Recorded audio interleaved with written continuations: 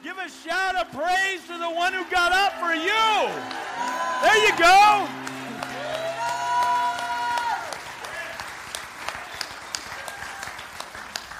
Go ahead and have a seat. Listen, I read this in the paper this morning. I read this in my newspaper this morning. It says, on the first day of the week, very early in the morning, the women took the spices they had prepared and went to the tomb. And they found the stone rolled away from the tomb. I read it in the paper this morning. But when they entered, they did not find the body of the Lord Jesus. So while they were wondering about this, suddenly two men in clothes that gleamed like lightning stood beside them. It's in the paper. It's right here. In their fright, the women bowed down with their faces to the ground. But the men said to them, "Why do you look for the living among the dead?" Why do you look for the living among the dead? He's not here. He has risen. Remember how he told you while he was still with you in Galilee, the Son of Man must be delivered into the hands of sinful men, be crucified, and on the third day be raised again. Then they remembered his words. Why do you look for the living among the dead? It's Easter. This is the day of life. I love Easter. It's my favorite. It's absolutely my favorite day of the year. As a believer who did not have the luxury of being raised in the church, Easter for me as a child was about the bunny, which wasn't bad. But then when I came to know the Lord, it's like, wait, what? There's more? Wait, what? He rose from the dead? I love Easter in so many ways. But there's one thing that I don't like about Easter, and that's that there's not enough time to do all the music that you should do on Easter. And I love our music. I love our bands. I love our people all these people serve as volunteers up here. I think you should give it up for them.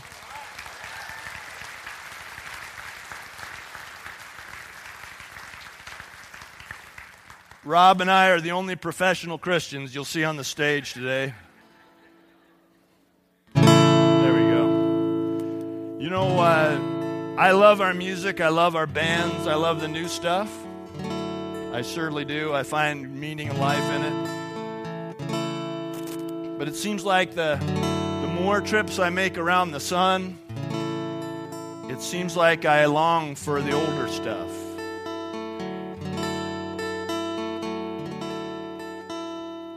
And so if there's anybody in here who was thinking the same way, actually everybody could sing with me.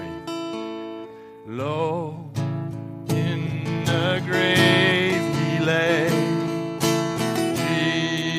Jesus my Savior, waiting the coming day, Jesus my Lord.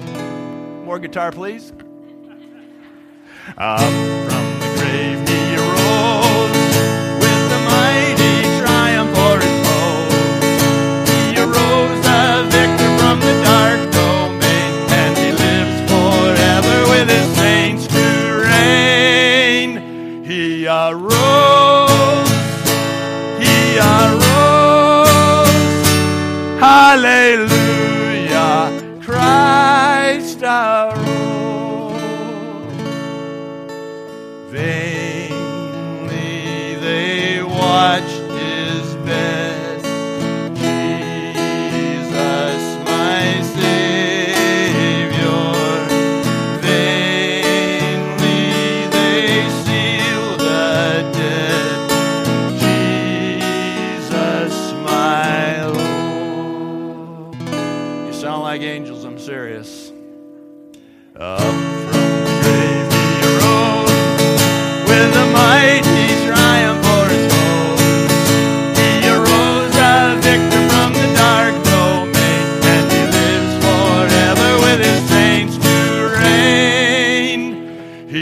arose.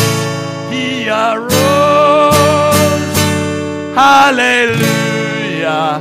Christ arose. Oh, we're not done. Death cannot keep its prey. Jesus, my Savior, He tore the bars away. Jesus, my Lord. Up from the grave He arose with the mighty triumph o'er His foes. He arose a victor from the dark domain, and He lives forever with His saints to reign. He arose. He arose. Sing it, church. Hallelujah. Christ arose.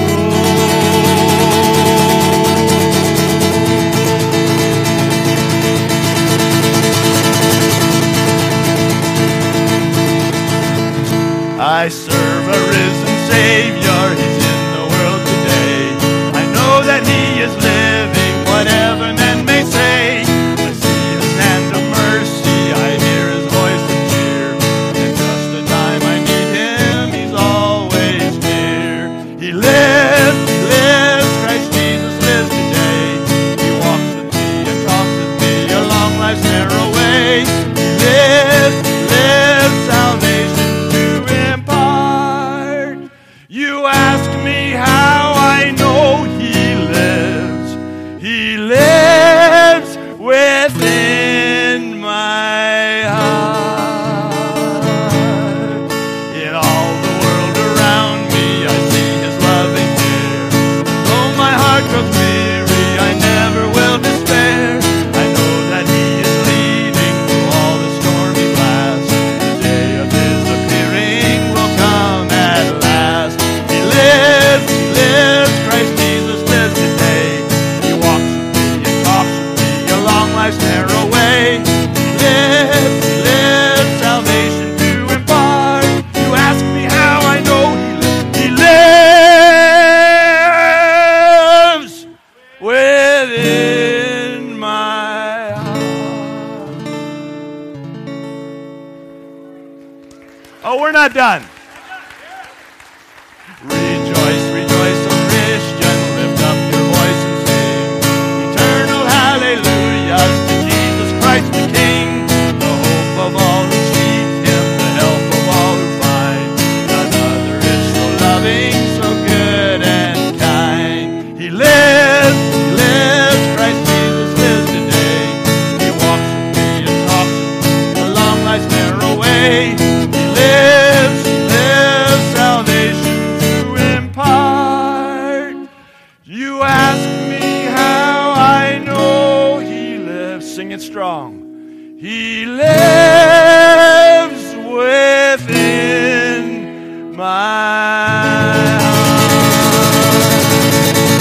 God, give it up for the Lord. Give it up. There we go. I feel like I want to share one rendition of that last song. So while I came to the Lord, I really did appreciate all the messages of the hymns. I just loved them, all that they said about Jesus. But I was kind of in a little different space musically at the time. So here's how I used to sing this when I was 22 years old and nobody else was listening.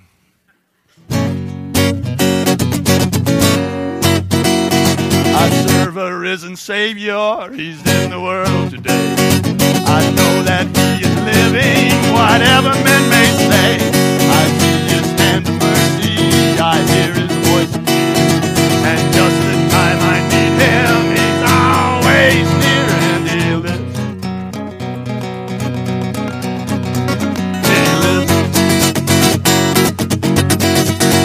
When you ask me how I know He lives, He lives in my heart.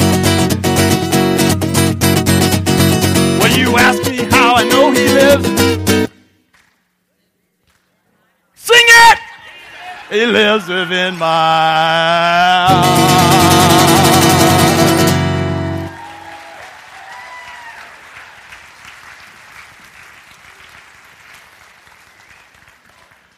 I was never offered a recording contract of any kind. Wow. That's right. It's good to see all you guys. It's really, really good to see all of you guys. Welcome. It's nice to see some of you infrequent flyers. Nice to see you. I finally figured out how to get you here, though. All I got to do is wear a suit. Every time I wear a suit, everybody comes. Christmas and Easter, everybody comes. It's got to be the suit, right? Got to be. Can't imagine what else it'd be like. I would like to really welcome those of you who are here today, who are here against your will. You just got worn down, didn't you? Okay, I'll go to your stupid winery or whatever church is that you go to. I'll go. We know who you are. We can tell by the heels of your feet. I thought about offering a shoe repair ministry for you guys because you've been drug in here backwards today. I just really want to tell you how glad that I am that you're here. If you are here today and you're unaccustomed to being in church, there are 3 things that you can do to make it through the rest of the service. One is you can catch up on your sleep if you like. We got these chairs padded just for you. It's fairly crowded, so you should be able to lean up against somebody. You'll be fine. If you're already caught up on your sleep and there's something else you want to do, maybe you could count the ceiling tiles. I don't actually know how many there are up there, but it'd be something that you could probably get through in the space of time that we have left. I figured this morning there's probably an easier way to get at a pretty good estimate, and that's if you just count the length by the width and multiply. I hate to bring math into it this early in the morning, but... Well, the third option is you could just try and stay awake. And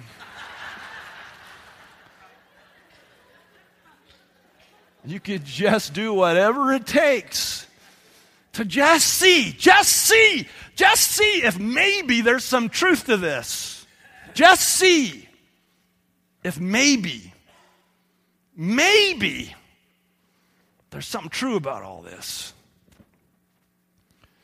I'm pretty sure that we all know that Easter is about the resurrection of Jesus Christ from the dead. He was dead on Friday. No pulse. Dead. Crucified for our sins. Laid in a tomb for 3 days. And on Sunday he rose from the dead. And that's what we celebrate today. The resurrection of Jesus Christ. The physical, literal resurrection, not symbolic, not metaphorical, the literal, physical resurrection of Jesus Christ, who not only paid the price for our sins on Friday, but conquered death for us by Sunday. That's what it's about. That's what we're doing here. We didn't come here because we're religious people. I'm probably one of the least actually religious people you may know. I just have a problem. My problem is that Jesus Christ rose from the dead, and when I invited him into my life, he came in, and now he's come in and he's changed everything. He's changed everything. He's taken away my life in order to give me a new one. Initially, I had planned to make this message the 7th in the Dining with Elephants series that we've been working on for the last 6 weeks. Initially, in case you're new, we've been looking at some of the elephants in the room in the Christian faith, things that people are afraid to talk about, like how do you know the Bible is even true and stuff like that. And I was going to try to give you a rational presentation for even considering believing in the resurrection, the rational side of the resurrection.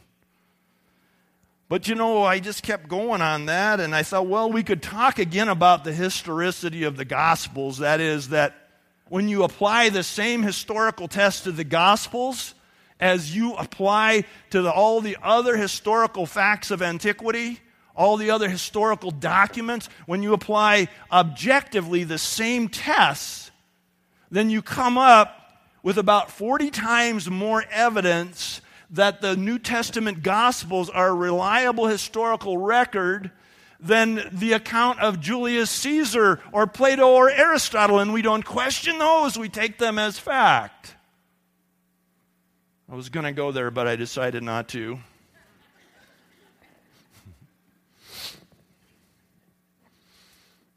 Because when you do that, when you think about the resurrection and all the other things that Jesus did that are recorded in the Gospels, you say, okay, I hear what you're saying about that they passed the same test as other historical documents, but the contents are so extraordinary. I mean, Julius Caesar you can follow the annals of the kings and the Caesars, and you can get that stuff, and you can, but the Gospels, they may pass the test, but the contents don't make sense. It's so extraordinary. Let me ask you this. What would you expect from a historically accurate record of God coming to the earth? Would you expect that to be ordinary? In so many ways it would have to be extraordinary, or we should be suspicious about it, right? So I'm not going to do that. Because if you don't accept the historical truth of the Gospels, you don't even have to worry about the resurrection. You don't even have a decision to make. But here's another thing. There are a lot earlier decisions that you don't have to make either, because if Jesus Christ was not the only begotten Son of God, if he did not come born of a virgin, if he did not come and do the things that he did, say the things that he said, if you can't accept that, then the resurrection is really a moot point, right? It just fits in with everything else. Well, of course it's not true. So you really don't have a decision to make. But what if it's true? What if it's true?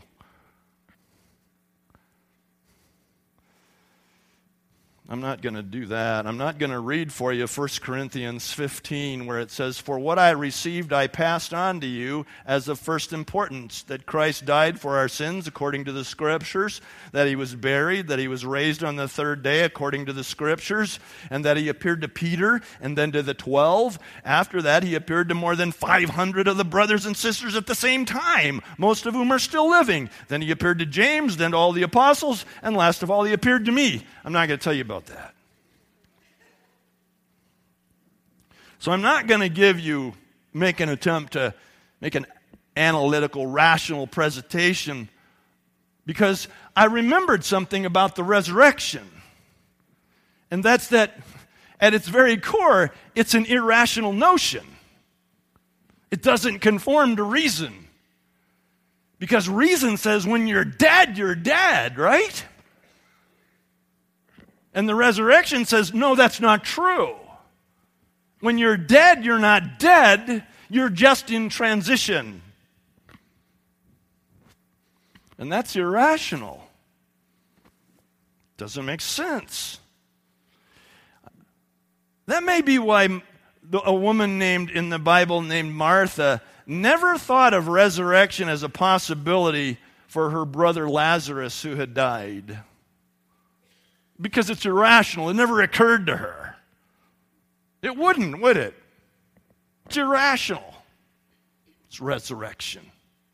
In John chapter 11, Jesus went to visit some friends, two sisters and a brother. Their names were Mary and Martha and Lazarus. And Lazarus had died. They'd sent word to Jesus earlier that he was sick and dying and that he should come and heal Lazarus, but he didn't go. He said, "No, I'm not going." And he let him die. He died. And he died, and he got there, and he was met by the sisters who said, Lord, if you would have come here earlier, you could have healed him. Our brother wouldn't be dead. But Jesus looked at him and he said, well, don't you know that he'll rise again? And Martha said, well, we know that he'll rise again at the last day, but... And then Jesus looked at her and said, I am the resurrection and the life. Whoever believes in me will live even though he dies, and whoever lives and believes in me will never die. And then he looked straight in Martha's eyes and said, do you believe this? Do you believe this? He asked her.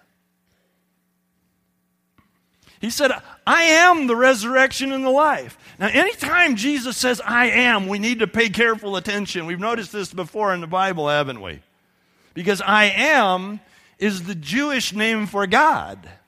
Remember when Moses was called to go fetch you probably saw it on TV last night, when he went to go get the Israelites out of Egypt? And he says, well, who shall I say sent me? And God said, tell him I am sent you. That was the name for God, Yahweh. I am. Jehovah. I am. And so whenever Jesus says, I am, we need to pay attention because he's saying, I am, and what comes next is some part of the character of God living in him as God in the flesh. So when he says, I am the bread of life, I am the way, the truth, and the life, these things are expressions of the character of God living inside of him. And so here he says to Martha, I am the resurrection and the life. It's something that he is. I am this. I am the resurrection and the life. I am this. This is part of the character of God indwelling Jesus the Son while he was here. I am the resurrection and the life. But then he went on to say something really radical, and he said, I want to share this with you. I am the resurrection and the life, and whoever believes in me can have that inside of them too. They'll never die. That by extension, not by nature, but by extension, what will be given to you through Christ is the resurrection living inside of you. You getting this? He wants to come in as the risen one. He wants to come in and bring power into our lives as the risen one. I think that if the resurrection is something that Jesus is, then I think it would be good for us to try to think of it not as something that he did. Follow me. So I think sometimes we think of the resurrection in much the same way we think of the cross. The cross, dying on the cross, was something that Jesus did for us, right? He did that. He did that. He voluntarily, at the time signaled by the Father, gave himself, offered himself as the perfect Lamb of God. That's something that he did. And that feels a little bit outside of us, doesn't it? So that when we come to Christ, we come to the cross, right? It's there, and then we come to it. And it's outside of us because it's something that Jesus did for us. But here Jesus says, I am the resurrection and the life. It's something that I am. And so indeed, he did rise from the dead, but it was an expression of the fact that he's God. Because that's who he is. He could not have risen from the dead because he said, I am the resurrection and the life. You know, yes, what's Jesus doing risen from the dead? And the answer is simple. He's just being Jesus. He's just being Jesus. What's Jesus doing walking up to the disciples after he's risen and saying, hey, you got any fish? Let's eat. What's he doing? He's just being Jesus. This is who risen Jesus is. He's just being Jesus. Now, lo, these many years later, here we are believers, and we come to God through faith in what Jesus Christ did for us on the cross so that he can come and live in us in the power of the resurrection. Can I get a witness? Amen. I'm preaching much better than you're amening. Man. I want to say it this way. I want to say, Jesus did something for you on Friday so that he could become someone in you on Sunday. That's what I want to say. Jesus did something for you, something you could not do for yourself on Friday, so that he could become someone, not something, someone in you on Sunday. He said, I am the resurrection and the life. I want to come inside of you. I want to indwell you and bring you life. You ask me how I know he lives? He lives within my heart. I've heard great teachings, persuasive teachings about evidence that supports the resurrection. But as I was thinking about that this week, and all of them I can remember hearing, I was impressed with the scholarship, with the thinking, all that stuff that went into it. But I remember that in every case, I never went away being more confident in the resurrection. That's not what changed me. Not an analytical persuasion that it happened, but the reality that Jesus Christ is living inside of me. He walks with me, he talks with me, and he tells me I am his own. He's given me a name.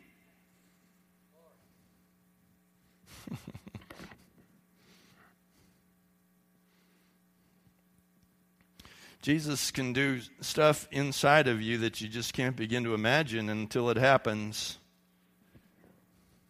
We live these lives that are kind of quiet desperation without Jesus, and then he comes along and gives us purpose. He says, oh, you're my workmanship created in Christ Jesus to do good works. I got plans for you. We live in this state of anxiety about things. And Jesus comes, and from the inside, he gives us peace. Here's a big one. Jesus said, whoever lives and believes in me will never die. He'll take away our fear of death, not only for ourselves, but for others. We don't like it when a loved one dies, of course. Of course not. It's terrible. But we have no fear for that person who's in Christ, right? We have no fear for that person who's in Christ. Just think about your life, believers. Those of you who are believers already, just think about your life and how different it is in so many ways. It's not perfect yet, right? If it were perfect, you'd be me. Okay? It's not perfect yet, but it's different now, isn't it? I mean, it's different because Jesus is living inside of you. So, there was a point at which Jesus looked at Martha and said, do you believe this? Do you believe this? Do you believe that I'm really risen? And that's what he's asking us. By extension, he's saying, do you believe that Jesus Christ is risen from the dead? Remember the disciple Thomas? And he came and go, nah, can't be true. You know, unless I see the nail prints in his hands, the cut in his side, I'm not even going to believe it. And the Lord shows up, right? And he says, have a look. I don't know where you are on the resurrection thing. I don't know where you are on the Jesus thing. But I know this, that Jesus Christ is risen from the dead, and he's living inside of me, and he's living inside of lots of you. And that means something. That means something. Just to have my fear of death gone. What have I told you you're supposed to do when I die? What have I told you? Have a pizza party. Roll my cold body out of the way and call Massey's.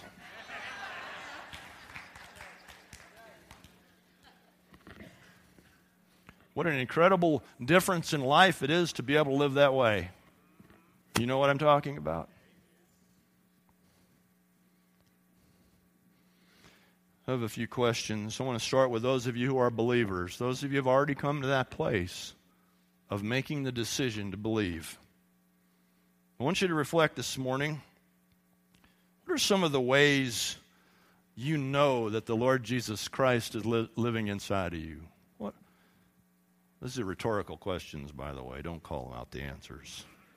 I always have to tell this group that. What are some of the things that are going on the inside of you that you would say, well, that's different because Jesus Christ is living inside of me? I'm a different person than I likely would have been if not for Jesus coming and doing that. What are some of the things the Lord is currently working on in you? Because none of us are done, right? We're still in process. We're still on the journey, every single one of us. What are some of the things the Lord's speaking to you about? He's drawing you. He's drawing you forward. If you ever stop moving forward, beloved, you're not listening to the Holy Spirit. Something is wrong if you stop moving forward. You know it's wrong when you start moving backwards. It's wrong when you stop moving forward. What are some of the things that the resurrected Jesus living inside of you is saying, I'm still working on this. This is my agenda for you in this leg of the journey. And then believers, also ask yourself this question this morning. What are some of the new things that you sense the Lord may want to bring out of you? What are some of the new things? You know, since we're never done, then it can always be new. The adventure continues always. Just pray, Lord, here I am, I'm ready.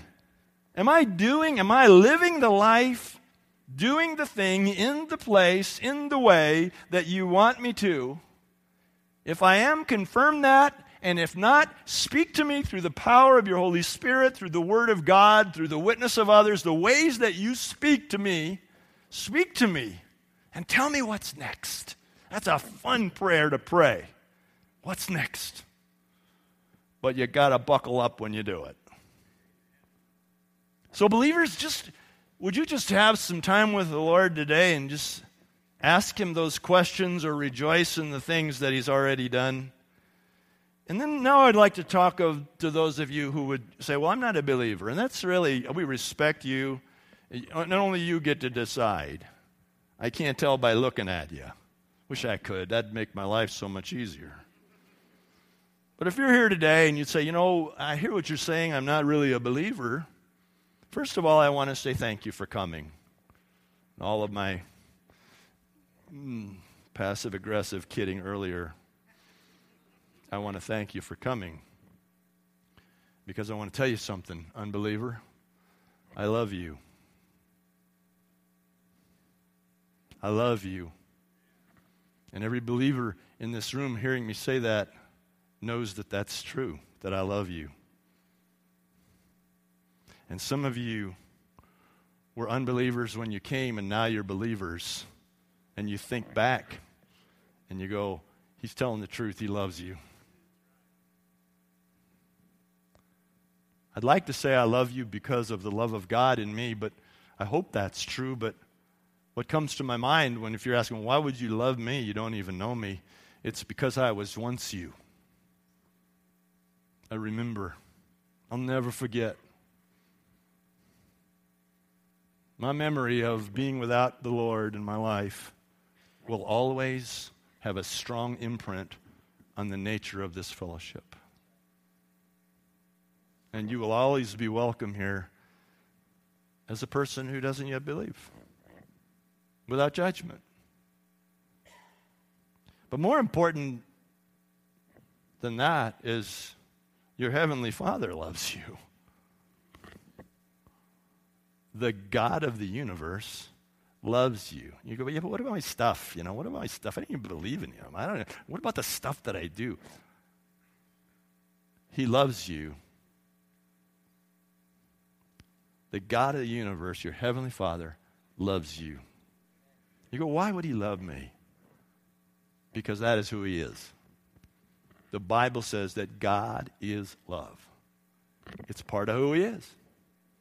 He can't not love you. He's made himself, mind-blowing, I know. He has created himself in such a way that he can't not love you. He loves you. With all your stuff, he loves you. He loved you. He loved me so much that he said it's not right that we're not together. So he sent his son Jesus Christ to die on the cross. That when we come to this God who loves us, releasing faith in what Jesus Christ, believing in what Jesus Christ has done for us, then we're reconciled to him. The broken relationship is healed. The sin is forgiven. And the love of God is felt. But a few questions for you to ponder as an unbeliever this morning is, what are some of the things that are currently going on in your life that the resurrected Lord Jesus living inside of you could help you with? How could it be different if suddenly Jesus came in? What are some of the things that you feel you are missing from your life that the Lord Jesus would be able to fulfill? Like purpose, like peace, like freedom. Here's another question I want you to think about. What would need to happen in order for you to make an authentic decision to believe? It's a decision. It's a decision of faith. Kind of like getting on an airplane is a decision of faith. You make the decision. You choose to believe it. You reach your destination. You never would have done that had you not made a decision of faith. The experience follows the decision of faith. What would need to happen, unbelievers? What would need to happen in order for you to make an authentic decision to believe? And one more question for you, really for everybody. Why are you looking for the living among the dead? Why do we look for life in systems and structures of our world that don't have life to give? When Jesus said, I am the resurrection and the life, he who believes in me, who believes in me, who believes in me will live, even though he dies. And whoever lives and believes in me will never die. The words of the Lord. A few more words of the Lord followed. Do you believe this?